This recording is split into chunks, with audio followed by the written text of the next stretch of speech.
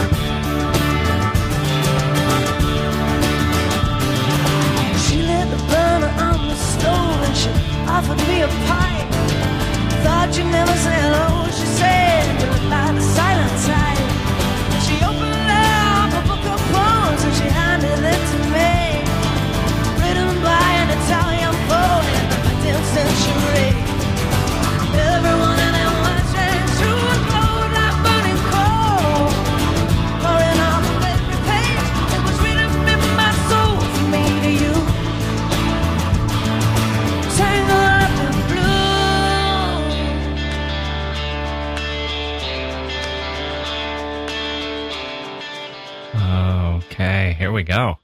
That's K.T. Tunstall singing Bob Dylan's great song, Tangled Up in Blue.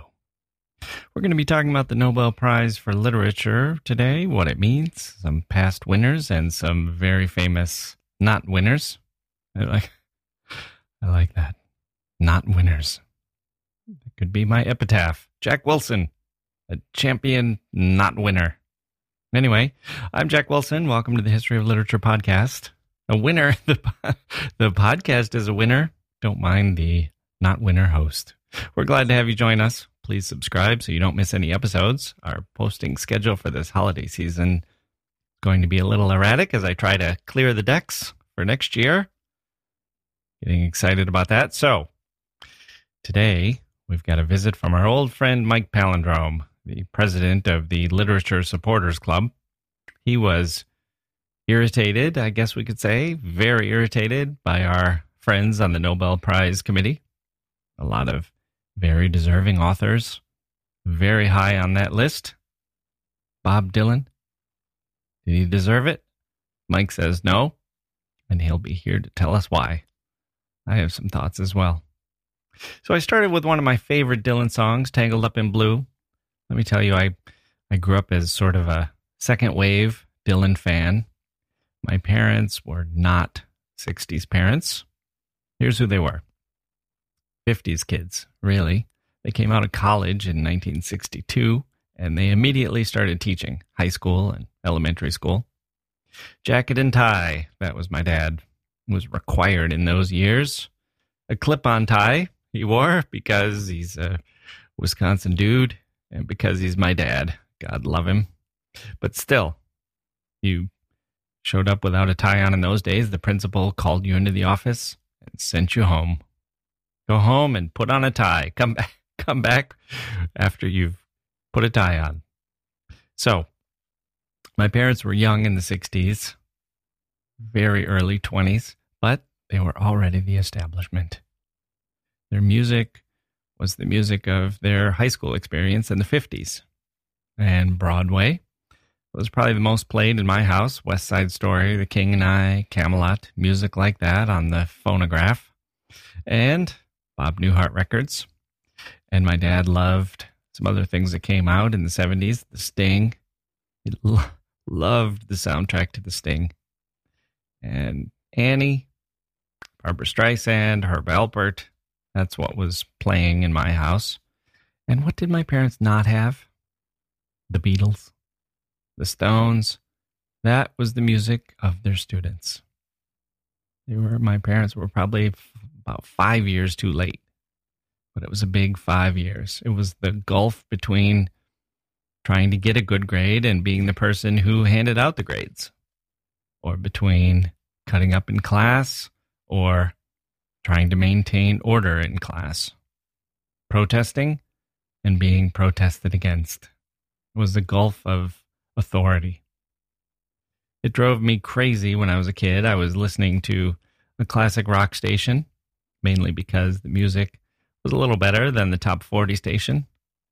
Maybe just for a change, be a little different. Maybe there were ads. Top 40 stations repeated themselves a lot, had a lot of ads, so you'd flip over to the classic rock station. There you'd hear Jimi Hendrix and Crosby, Stills and Nash and The Who, the Stones, and of course, the Beatles. I looked around at my house and said, where are all the Beatle records? My friend down the street had parents younger than mine, and he had 2 copies of all the Beatle records in his house, every single album, 2 copies of each, because his parents had bought them all before they were married, and then they combined their collection. Music wasn't easy to come by in those days, and my friend could listen to the Beatles whenever he wanted. I had to record songs off the radio. Catch as catch can. Slowly, I built my collection of records, but they weren't cheap. I didn't have a whole lot of money, considering I was also spending money on candy bars and Twinkies, video games, pumping my quarters into Pac-Man and Gorf, my favorite. I'm digressing. I kind of resented my parents for not being up on the 60s music. It seemed so much preferable to the bebopalula type stuff of the 50s. And why all this Frank Sinatra? How could you be 25 years old and not buy Sgt. Pepper? That was my accusation. How could you completely miss the 60s like that? Where were you? What were you doing? Well, I get it now. These things happen. Like I said, it's hard to jump in as a teacher and restore some order.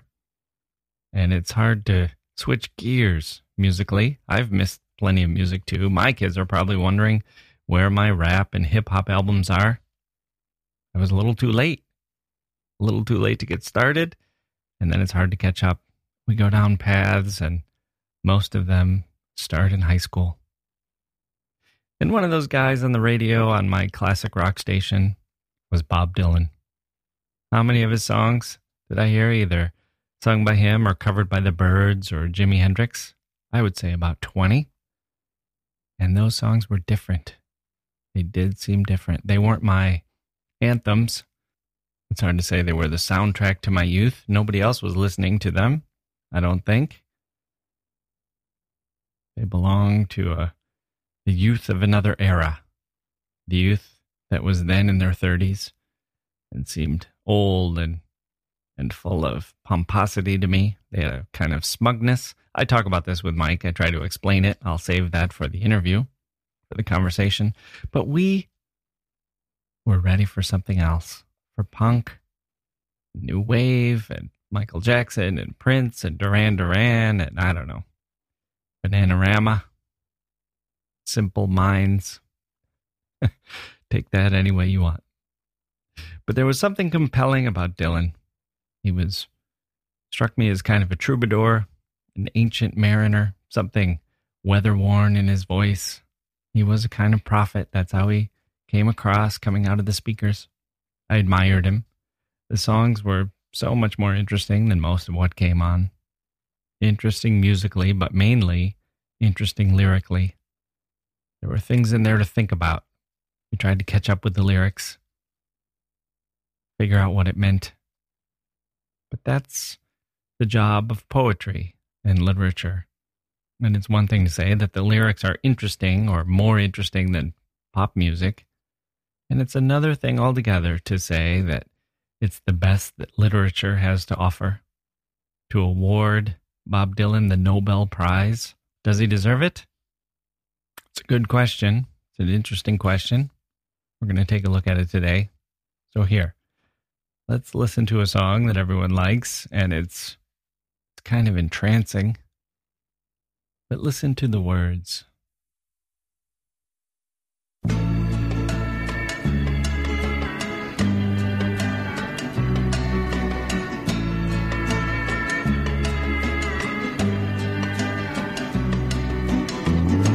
Lay, lady, lay, lay across my big brass bed.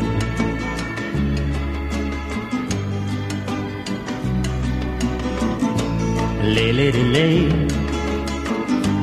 lay across my big brass bed.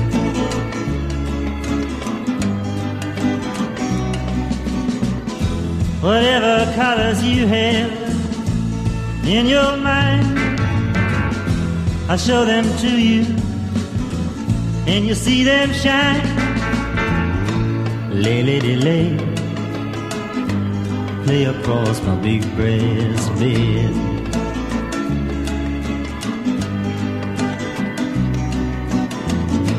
Stay, lady, stay with your man a while.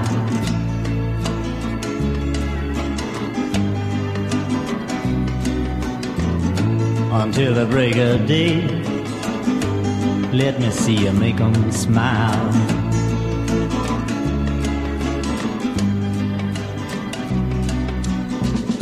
His clothes are dirty, but his hands are clean. And you're the best thing that he's ever seen. Stay, lady, stay with your man a while.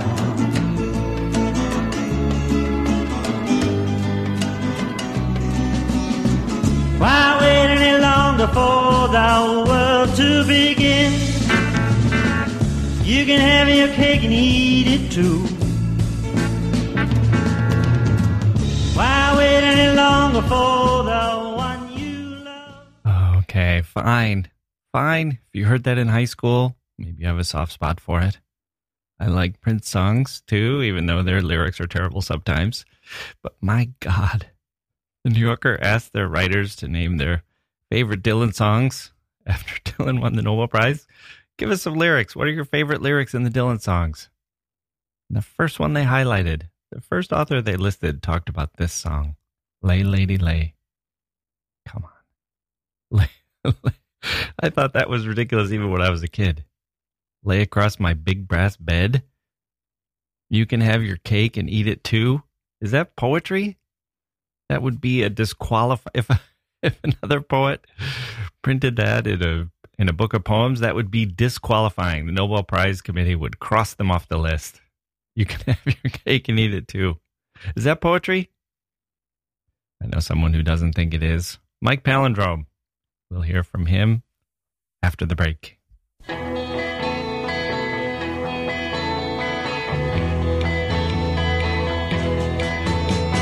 Crimson flames tied through my ears, blowing high and mighty traps. Countless fire and flaming road, using ideas as my maps. We'll meet on edges soon, said I. Heated brow.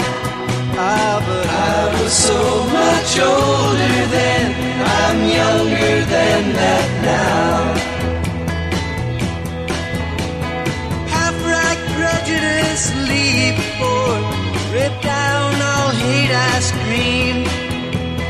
Lies that life is black and white, spoke from my skull I dream.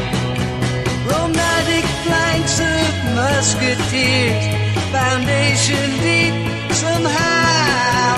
Oh, but I was so much older then, I'm younger than that now. Hey grown-ups, the Cat in the Hat Cast is a new podcast from Wondery, perfect for the whole family. Join the Cat in the Hat and your favorite Dr. Seuss characters as they get whisked away on a new adventure every week. Fish dreams of creating his very own polite and quiet podcast. That is, until he gets a surprise visit to his Fishbowl podcast studio from the Cat in the Hat himself. And it becomes very clear that the cat has other plans for the podcast, and those plans are the opposite of quiet. The cat may be disruptive, but it turns out he's also a great help to get Fish out of all kinds of predicaments. Bursting with music, silliness, and rhymes, the Cat in the Hat Cast encourages us all to find fun that is funny in every episode. Sing along to new favorite songs, try your luck at Titanic tongue twisters, have some fun with wondrous wordplay, and most importantly, bring your family along for all of the adventures in the Cat in the Hat Cast. Follow the Cat in the Hat Cast on the Wondery app or wherever you get your podcasts. You can listen to the Cat in the Hat Cast ad-free right now by joining Wondery Plus in the Wondery app or Wondery Kids Plus in Apple Podcasts. Okay, joining me now is our old friend Mike, the president of the Literature Supporters Club. Mike, welcome back to the History of Literature podcast. Thanks, Jack. And before we begin here, I understand you've started up a new Twitter account. Where can our listeners find you? I have. It's up. It recommends a book a day, and the goal is to recommend a book a day for 10 years. And I'm vouching for the fact that I have read those books. Okay. The Twitter account is Literature SC. Okay. So please follow if you want recommendations, or if you want to disagree with me, or send me an email. Okay, or maybe send you suggestions for things that you should read and broadcast to the world. Yes, good positive spin, which is a good segue to this episode. Yeah, our topic today is the Nobel Prize for Literature, and the world of literature always gets a little buzz going when it's time for the Nobel Prize to be announced, and I think we talked about it here on the show when we were discussing Haruki Murakami, who is one of the perennial front runners, kind of in the top 5 on the odds makers websites for likely candidates to win the Nobel Prize. And do you know who the the last, here's a little quiz for you. Do you know who the last American prior to this year was to win the Nobel Prize? Was it Toni Morrison? Yes, in 1993, which is 23 years or so, and that's kind of an entire generation. It's a long time for America to speculate. And when you see the list of authors who are in the top 10, I think there's maybe 4 or 5 who are Americans, and it's Don DeLillo and Philip Roth and Joyce Carol Oates. And you just realize that after Toni Morrison, it was really kind of a drought until this year's surprise winner, Bob Dylan. And I think I know your reaction. You sent me an email with the subject line, quote, Nobel Prize for highest video game scores by people yet to have sex. Ouch. I take it you're not in favor of the Dylan pick. I have found so many people who articulated my anger in a more positive or more interesting way, actually. Gary Steingart, the novelist and essayist. Oh, okay. He came out against it? Yeah, he said, I totally get the Nobel Committee. Books are hard to read. I totally get it. That's what he said. That's a real dig. That's pretty snarky. But yeah, they were someone, I think Slate.com had an article that the headline was, why not give Margaret Atwood Sports Person of the Year? Because apparently she watches a lot of sports. Oh, okay. Like, who knew? But she's like into sports. And, she's up there on the list. I think she was maybe I didn't actually count the numbers, but maybe in the top 50 anyway. And one of the things that I learned as I was researching this topic for this episode is there have been 113 Nobel Prizes for literature awarded, and 14 have been to women. Oof. That is absolutely ridiculous. And so part of me thinks, certainly Margaret Atwood would be a deserving candidate, and A.S. Byatt is pretty high, and Carson, and there's lots of women who are up there. And I think in some ways, part of me thinks we should have women only for about 50 years just to even things out a bit.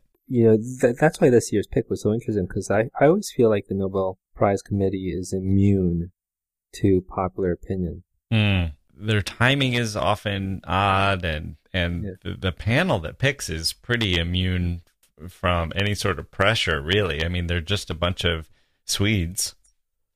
Yeah, this is akin to like suddenly going into school, your Catholic school, and the nun just disavowing her vows and just showing up like naked. Like, okay, you wanted things to be a little looser, but this is like, I read things like, why not give it to Michael Jackson or the rapper Eminem? Yeah. You want to talk about like social critiques and like Public Enemy. Yeah. But you seem to have a different take on this, which is not that Dylan wouldn't have been the most worthy songwriter, but that songwriters in general shouldn't have been excluded or shouldn't have been considered. I read a fair amount of poetry, and I think the fact that Dylan's lyrics are likened to poetry, I get that. I have a volume of Lou Reed's lyrics, and they were published as if they were poems in a book. And I, met Lou Reed and got the book signed, and I really enjoy looking at those lyrics from time to time. But, I just don't think you can consider lyrics poetry, or maybe the better way to put it is, it's hard to hear the Lou Reed lyrics without hearing the music. Right. And one of the Nobel Committee members, she acknowledged that Dylan's lyrics really needed to stand up by themselves, that you couldn't just say that someone wrote like good lyrics in good songs, but that the words on the page would have to have some literary merit in order to qualify. One of the more interesting takedowns I read was on by Stephen Metcalf. who compared Dylan to his Metcalf's favorite living poet, Richard Wilbur. Mm-hmm. And he was showing how in Dylan's lyrics, you really need the music to propel you forward. That was his, the word he focused on. Right. Whereas Wilbur's poetry, and he was saying all poetry, it has its own kind of verbal music. Mm-hmm. And that's the kind of density that's missing from Dylan. I mean, the specific examples also, I didn't even get to that level of sophistication as Metcalf. He has a song called How to Dream About You, Baby. And the lyrics are, her heart is jumping, it's really something. The beat is pumping, my heart is thumping. Spent my money on you, honey. My limbs are shaking, my mind is breaking. Okay, so this is, Woody Allen had kind of a famous take on this in Annie Hall, where the character Alvy, I guess is his name, the Woody Allen character. Yeah, Alvy Singer. Alvy Singer is dating the Rolling Stone reporter, and she's going on and on about Dylan, and she's quoting some of his lyrics, and Woody Allen is so obviously uncomfortable as she's saying, she aches just like a woman. She makes love just like a woman. She takes just like a woman, but she breaks like a little girl. and it does. But I have a different point of view on this particular avenue that you're going down, which is I don't think we can measure authors by their worst. I think we have to look at them at their peak, because William Faulkner wrote some terrible novels, and Ernest Hemingway wrote some terrible things, and pretty much every Nobel Prize winner probably has written some awful books or some awful passages in books, and so to single them out, I don't think is fair. Now, I know I mentioned this in an email to you, and your response was, quote, I don't care. So I guess you disagree. I think there's so much good poetry out there. Yeah. Like this year I've read the poet Robert Haas before, but this year I spent some time in San Francisco. Haas is from San Francisco. And I picked up his collection, Time and Materials, which won the National Book Award. Yeah, I was just blown away by this poetry. Yeah, I know. I love Robert Haas, and he's not even on the list. He's not even in the top 100 of, he's not even in the running for a Nobel Prize. And he writes poetry criticism. I mean, yeah. Some friends I talked to said, you're just a snob. You're just an elitist. And I was saying, people who love poetry are actually incredibly open-minded. Mm-hmm. You have to be. It's pretty hard being elitist when nobody cares about what you do. It's only elitist if you're doing something people envy. Right. I don't hear people saying oh my God, can't believe you bought that volume of poetry. I was looking for that everywhere. Well, I've got some things that I've got down here that I'm going to use to defend the pick of Bob Dylan. And I'll preview one of them for you, which is he lives like a poet. He's iconoclastic. He's independent. He's dedicated.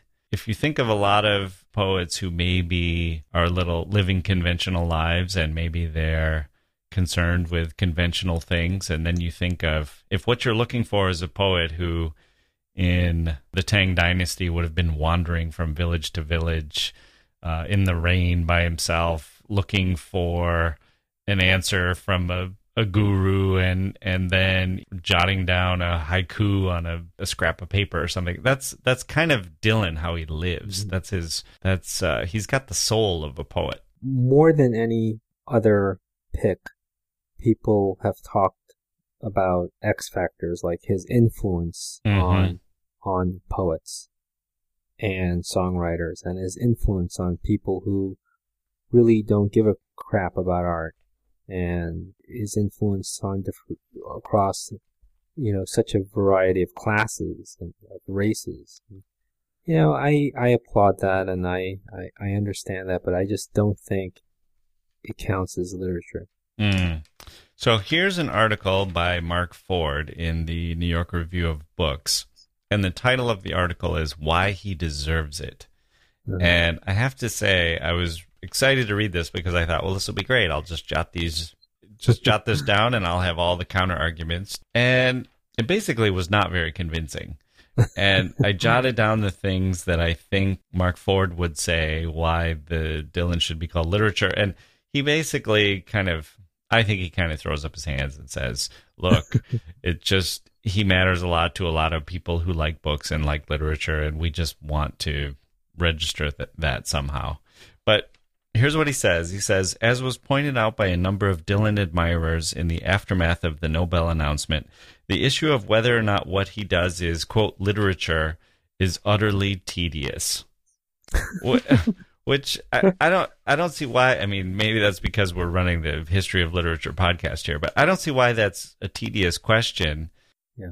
And really, the criteria for the Nobel Prize in Literature is very short. I mean, people have asked this, like, well, what are the rules? What's the criteria? All it is a passage in Nobel's will when he set this whole thing up, and it was that a prize should be awarded to, quote, the person who shall have produced in the field of literature the most outstanding work in an ideal direction, end quote. So it really, and then there's 18 Swedish judges set up to pick it, but the only thing in there is, well, I guess ideal direction is something you'd have to consider, but an outstanding work, but really the only thing is the field of literature. That's really the only criteria that he gave us. And so the question of whether or not this is literature is for that to be a tedious question just seems to me to be kind of sweeping something important under the rug here. And, I get what you mean by it needs the music to propel it forward and how that doesn't really fit with the idea of literature. The example I thought of is if there was an award for, given to painters and they gave it to Martin Scorsese. And it'd be like, well, yeah, we all think that he's got this great visual sense, and I'm sure painters love to go to see his movies just like everybody else. And art critics, I'm sure, are fans of it. But if you were then pointing to particular passages and it had the soundtrack underneath or the acting and there's a lot going on there other than just composing a visual image. Yeah. Okay, so the other thing that Mark Ford comes up with, he says, if pressed to make a case for the, quote, literary merit of Dylan's songs, or at least to indicate some of the elements that make him such a great writer of song lyrics, I would probably start with his gift for the compressed narrative, his ability to hit off a scene or character with electric swiftness. Then he says, this is present in even his earliest songs. Quote, hey, Mr. Bartender, I swear I'm not too young. That's it. That's the example he gives, which, there must be 500 poets just in America who have written lines as electric as those in setting forth a narrative and to set up characters. And then Mark Ford says, does the underage boy get served by the bartender? And why does he need the drink? I mean, this is this is trying really hard to turn Dylan into literature. And then he gives one more example, which I'll give just to be fair. It's the next quote is, something happened to him that day. I thought I heard a stranger say, I hung my head and stole away. And Mark Ford says, what does the speaker overhear about his friend? And why does it make him hang his head and slink away? I get that it's more interesting than 99% of pop lyrics. You would hear that and you'd be like, oh, I get to listen to the song and I'm kind of pulled into a narrative here. But the idea that is something particularly well done by Dylan that isn't done as well by plenty of other poets is, to me, is just a little bit ridiculous. Yeah, I mean, the Seattle newspaper, The Stranger, the columnist Rich Smith, I like to read him a lot. He says, pegging Dylan as a poet or writer of literature robs him a little of his musical genius. The ghost of electricity howls in the bones of her face, Dylan sings in the song Visions of Joanna. That's a good line. This is with Smith talking. That's a good line. Many poets would trade you an armful of hyacinths for a line like that. But the line reaches its fullest expression only when Dylan howls like a ghost on the words ghost and howl, as if he were that electric spirit. And I got to thinking that, full disclosure here, I really don't like Dylan, and I haven't listened to a lot of Dylan. So when I was reading the Dylan lyrics, I didn't have the benefit of the music behind it. Right. So I found his lyrics to be okay, because it's not just non sequiturs, like a lot of folk music, and a lot of pop music, that isn't about love. It's just like a string of images. But I thought his lyrics weren't as good as, Leonard Cohen, who just passed away, or Lou Reed. I mean, here's some of Dylan's lyrics, and just if people don't know the song, it would be a very good example of why his lyrics, are not poetry. So the lyrics are, "The Union Central is pulling out, the orchids are in bloom. I've only got me one good shirt left, and it smells of stale perfume. In 14 months, I've only smiled once, and I didn't do it consciously. Somebody's got to find your trail. I guess it must be up to me." Now, without the music, I'm gonna just argue that's not poetry. Yeah, and when you have the music, then the lyrics, they really do come as more of a surprise. Yeah. And the rhymes, the end rhymes, and you're like, oh wow, that's unexpected. But if you're in the mode of reading a poem and you're expecting end lyrics and you're expecting, end rhymes, and you're looking for something intelligible, then it's not always there. I will say that my anger toward him has waned once Trump got elected. That's interesting. I had the same thing that I wrote down. It's number 6 on my list. Do you want to talk about why that is? Yeah, I mean, I was thinking, let the Dylan rabble-rousers do something. If Dylan is so influential and has shaped people, let them do something about Trump. Yeah. Let this pick mean something. Right. Yeah, it's interesting because if he had been chosen after Trump was elected, then it'd probably be like, oh my God, what are they thinking that this is going to change things? Are they thinking, Right. It'd be almost like when they gave Obama the Nobel Prize for Peace, like just after he got elected. And it was really, I think, more of a, thank God you guys don't have Bush anymore as your president, than it was, for anything he had actually accomplished at that point. But, I had the same feeling because I've been thinking a lot about the 60s, and you and I'm going to try to say this, I don't mean to offend any baby boomers, but you and I grew up in the 70s and 80s, and we had a very different relationship to figures like Bob Dylan. And for us, I mean, the 60s that was kind of like the hippies, the former hippies and the former protesters and the former, flower children, and all of the cultural elements of the 60s were for us kind of like the establishment.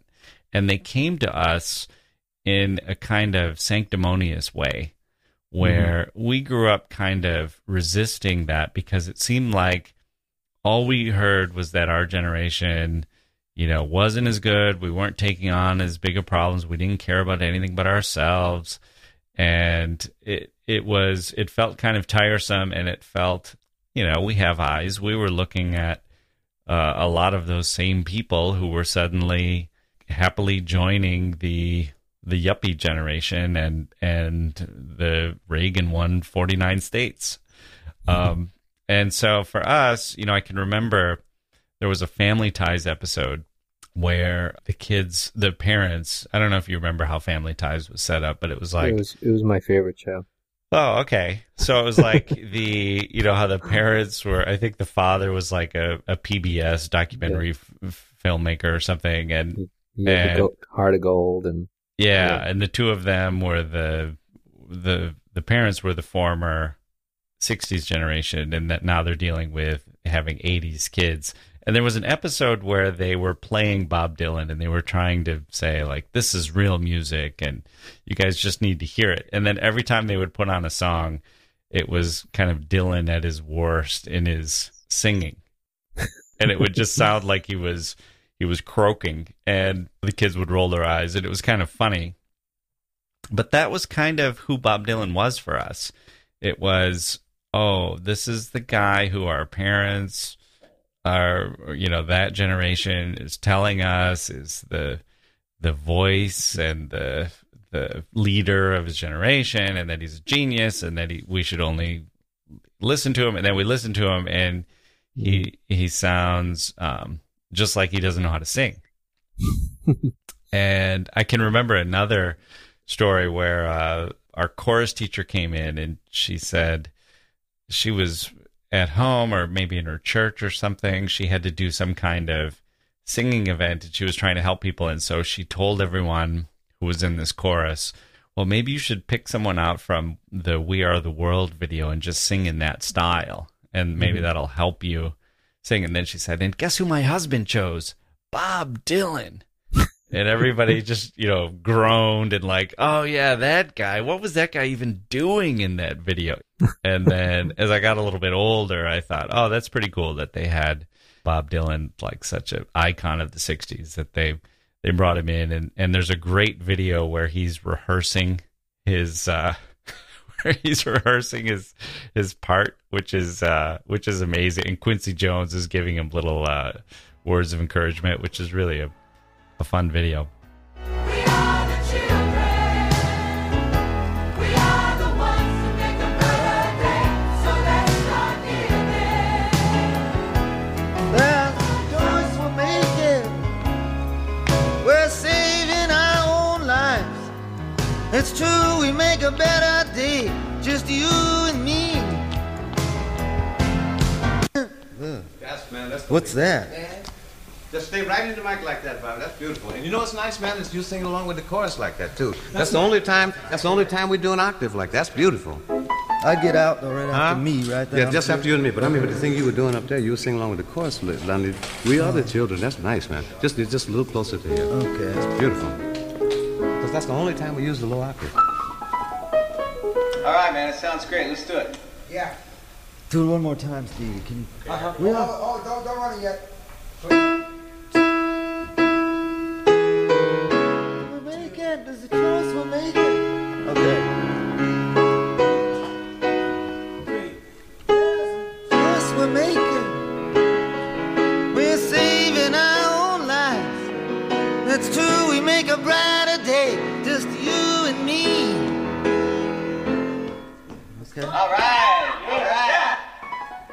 Let's do it. But anyway, I had the same kind of shift that you did, and a lot of it is because of DC now is in kind of this turmoil, and there's a lot of uncertainty about what the Trump presidency is going to mean for people and what it's going to mean for the future of the country, and are we going to see big divides internally, and are we going to see big divides between America and the rest of the world? And it has kind of made me think, I can walk around and say, oh, everything's changed, and this has got to face a kind of grim reality here. And then I think in the 60s, they had presidents that they thought were lying to them, and they had a draft. I thought, imagine this feeling that everybody has right now, this uncertainty.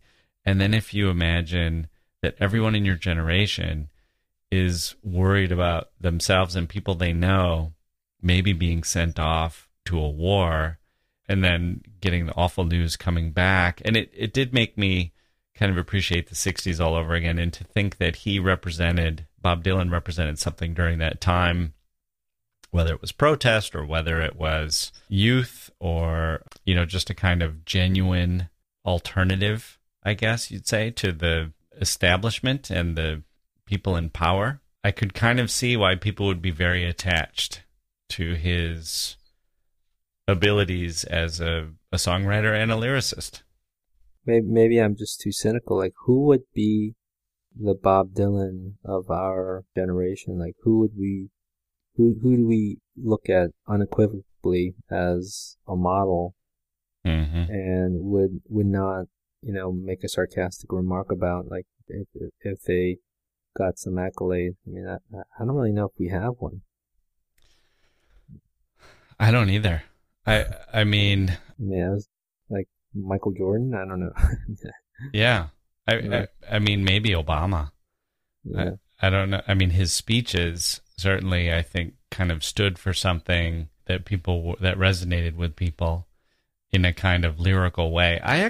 There was part of me that when he won the Nobel Prize, I assumed it was for literature. And I thought it was going to be a Winston Churchill kind of thing where they were giving it to him for the speeches that he made on the trail and campaign trail and during his acceptance speech. And because he had a kind of soaring rhetoric, especially in his first campaign, that was very inspiring, and it was inspiring to a lot of people. I forgot that they gave the Nobel to Winston Churchill for his speeches.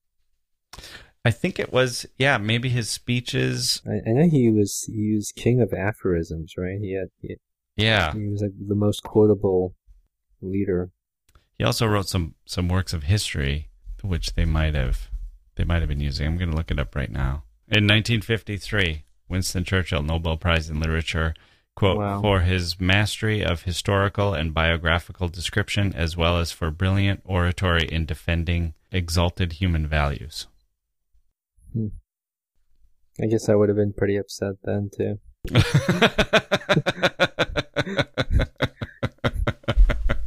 Well, here's the thing about Dylan's, I think you have, there are two opposing viewpoints. One is there's more than enough room in the literary community for more books. Mm-hmm.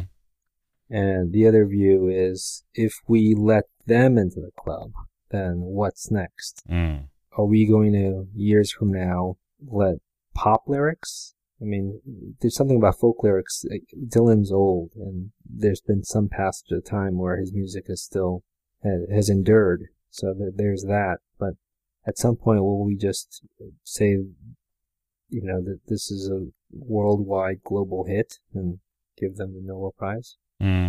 It's frightening. Okay, let me give you a counterexample, which is an example I've seen in a few different essays and commentaries on the Dylan choice.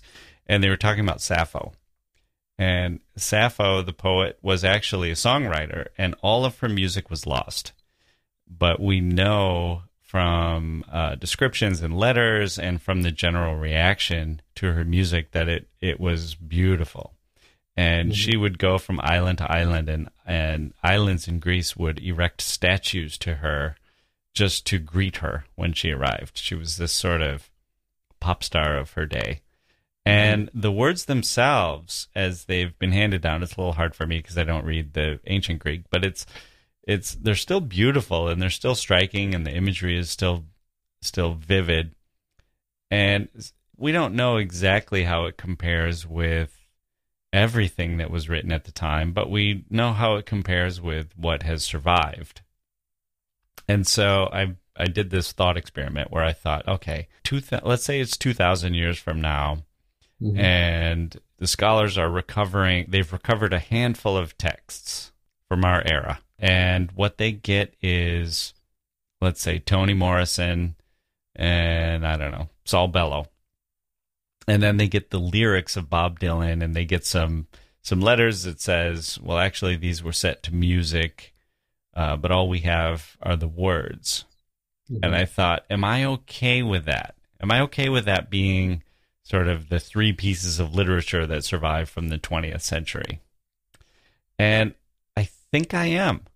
I think I'd be, I wouldn't feel horrible that it wasn't Robert Haas instead of Bob Dylan. I'd feel like that's not too bad, and I think part of it is because what he's done feels like the project of poetry. He set out to, he acts like a poet. He's used words to inspire images and ideas and voices and moods. And even though they're not always coherent and they're not always as fully developed as a poem might be, but They convey situations Mhm.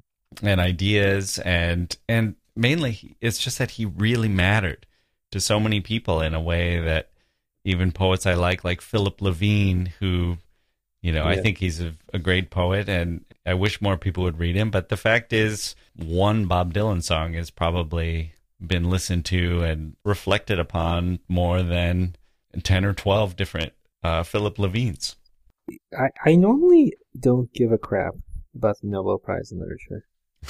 And this year I did because of this pick. If there is a writer or a poet that I haven't heard of, the Nobel Prize will make me kind of quickly do a search and read a little bit about them. But I have such a backlog of books that I've been meaning to read forever that just because you get the Nobel Prize doesn't mean I suddenly read you. Right. Yeah. There are plenty of those picks, and I think let me pull this out here. I jotted down some previous winners, along with John Steinbeck and Ernest Hemingway and William Faulkner, and there's also a famous list of people who never won. Leo Tolstoy, Chekhov, Gorky, Ibsen, Strindberg, Zola, Proust, Kafka, Rilke, Brecht, Croce, Hardy, Henry James, Mark Twain, Joseph Conrad, James Joyce. I mean, there's a pretty good list of people who were left out. Here's some people who won instead of those people. Sully Prudhomme, Jose Echegaray, Rudolf Eucken, Paul von Heise, Werner von Heidenstam, Vladislaw Raymond, Grazia Deledda. Let me just say again some of the people who didn't win. E.M. Forster, Virginia Woolf, Dylan Thomas, William James, Theodore Dreiser, Edith Wharton, Scott Fitzgerald, Ezra Pound, Graham Greene, Vladimir Nabokov, W.H. Auden, Robert Frost. And then here's the list of people who did win. Grazia Deledda, Eric A. Karlfeldt, Franz Silanpa, and then this was one. This was one of the controversial picks. In 1974, people were handicapping that Graham Greene, Saul Bellow, and Vladimir Nabokov were the three front runners, and they were passed over in favor of two Swedish authors, Eyvind Johnson and Harry Martinson, who were also Nobel judges. Nice. This was about as good as I could find, and I have to say, there's something about Dylan when Dylan is covered by other people that can just be beautiful. I mean, his songs, it's kind of fun to listen to one of his songs where he's singing in kind of his, tinny, whiny, stripped down style, and then to hear the same song as it's done by Jimi Hendrix or the Byrds or hundreds of other people who have covered. There's one I really like, The Tangled Up in Blue by Katie Tunstall, and Emmylou Harris was one of the great interpreters of Dylan songs. So part of me is hearing her voice when I'm doing this, I'll confess. But I also think these are lyrics that stand up on the page as poetry. And, he's got 500 songs or something. So we could probably put together a bigger list of this if we took the time. But this is his song, Every Grain of Sand. So I'm going to read some of this, and you tell me if you think it's better poetry than you were giving Dylan credit for. Every Grain of Sand.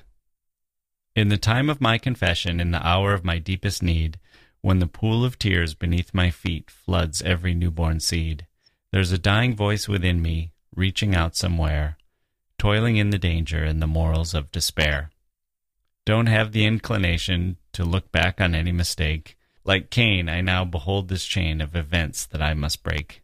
In the fury of the moment, I can see the Master's hand, in every leaf that trembles, in every grain of sand. Oh, the flowers of indulgence and the weeds of yesteryear, like criminals, they have choked the breath of conscience and good cheer.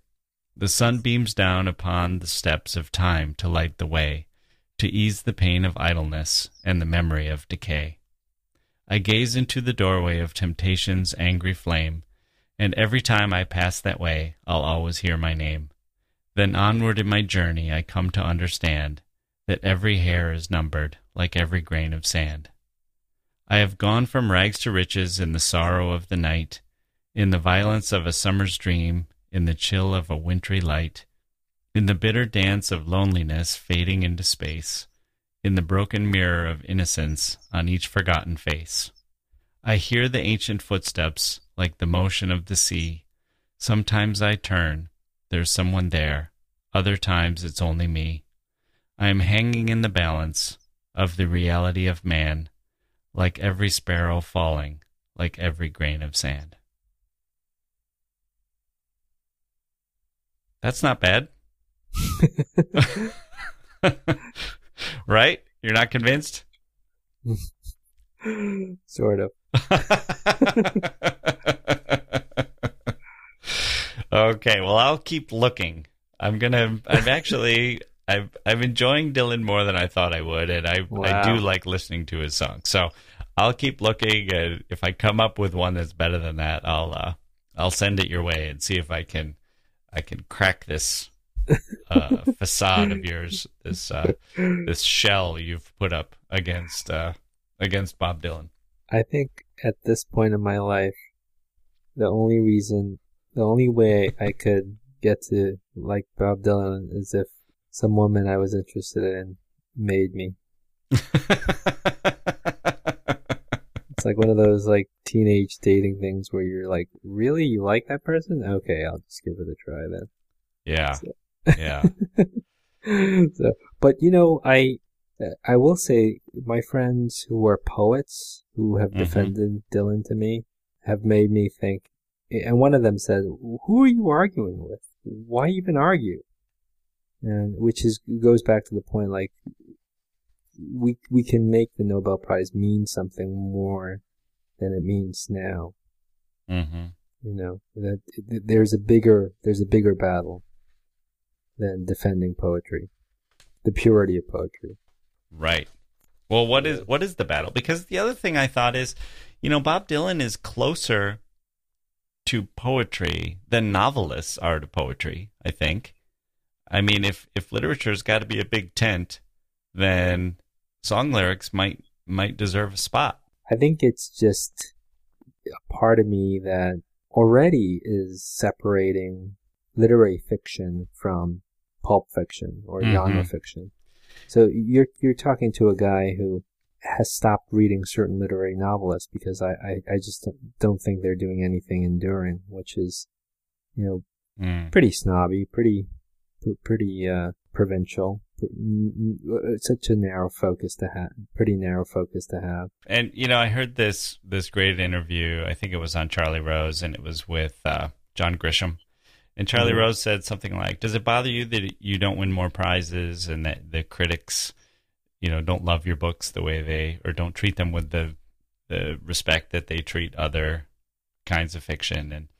And John Grisham said, well, sure. I mean, I wish I won more prizes and got better reviews from respected critics. And he said, but, a lot of people who win prizes and get get great reviews probably wish they sold as many books as I did too. Yeah. Everybody wants both, but most people you kind of land on one side or the other. And maybe that's the issue that you're having with Dylan, or maybe that's the issue that a lot of people are having with Dylan is it would be like if they gave the prize to John Grisham. Yeah. And it's like, well, you already get the readership, you already get, the fame and the fortune. What about the poor guy writing in Krakow who's living in an attic and nobody's ever heard of him, and he's been turning out beautiful verses, and that's how he spent his life. If the Nobel Prize isn't there to grant some recognition to some people like that, then what will? Yeah. No. That I definitely feel that there are more deserving people than him. I mean, maybe that's the strongest, most honest argument I can make. I mean, I can make all these arguments about his lyrics aren't there. There isn't a density of language, and is inextricably linked or relies on the music. But maybe at the end of the day, it's just why him? Right. Why does he get to join the ranks of Sully Prudhomme, Jose Echegaray, Rudolf Eucken, Paul von Heise, Werner von Heidenstam, and Vladislav Raymond, and Grazia Delada? Why? Okay, well, let's wrap things up there. And Mike, thank you again. I found this very illuminating and enjoyable as always. Thanks for joining me on the History of Literature podcast. You're welcome.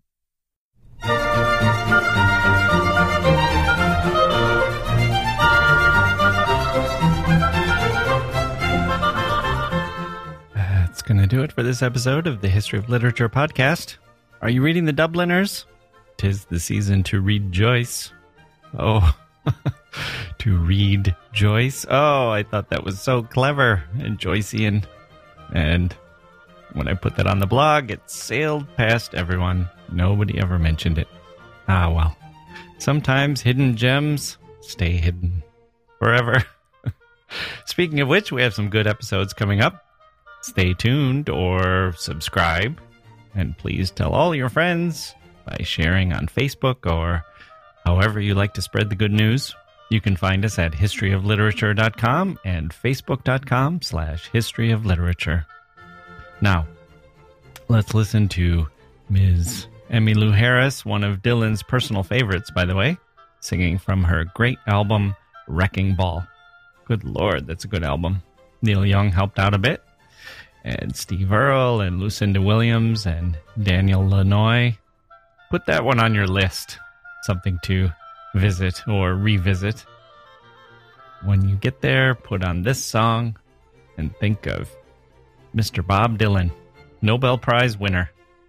Inspiration to many. Bruce Springsteen, John Lennon, lots of people took a page out of his playbook. Or maybe I should say his cosmic journal. And they still are. Congratulations to you, Bob. Bob Dylan. Singer-songwriter, 60s icon, musical genius, and finally, yes, I think we could say, a poet. I'm Jack Wilson.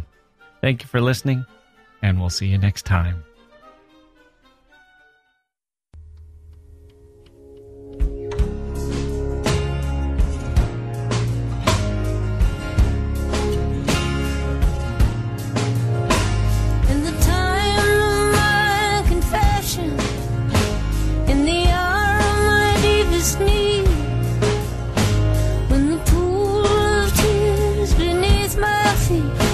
But every newborn sees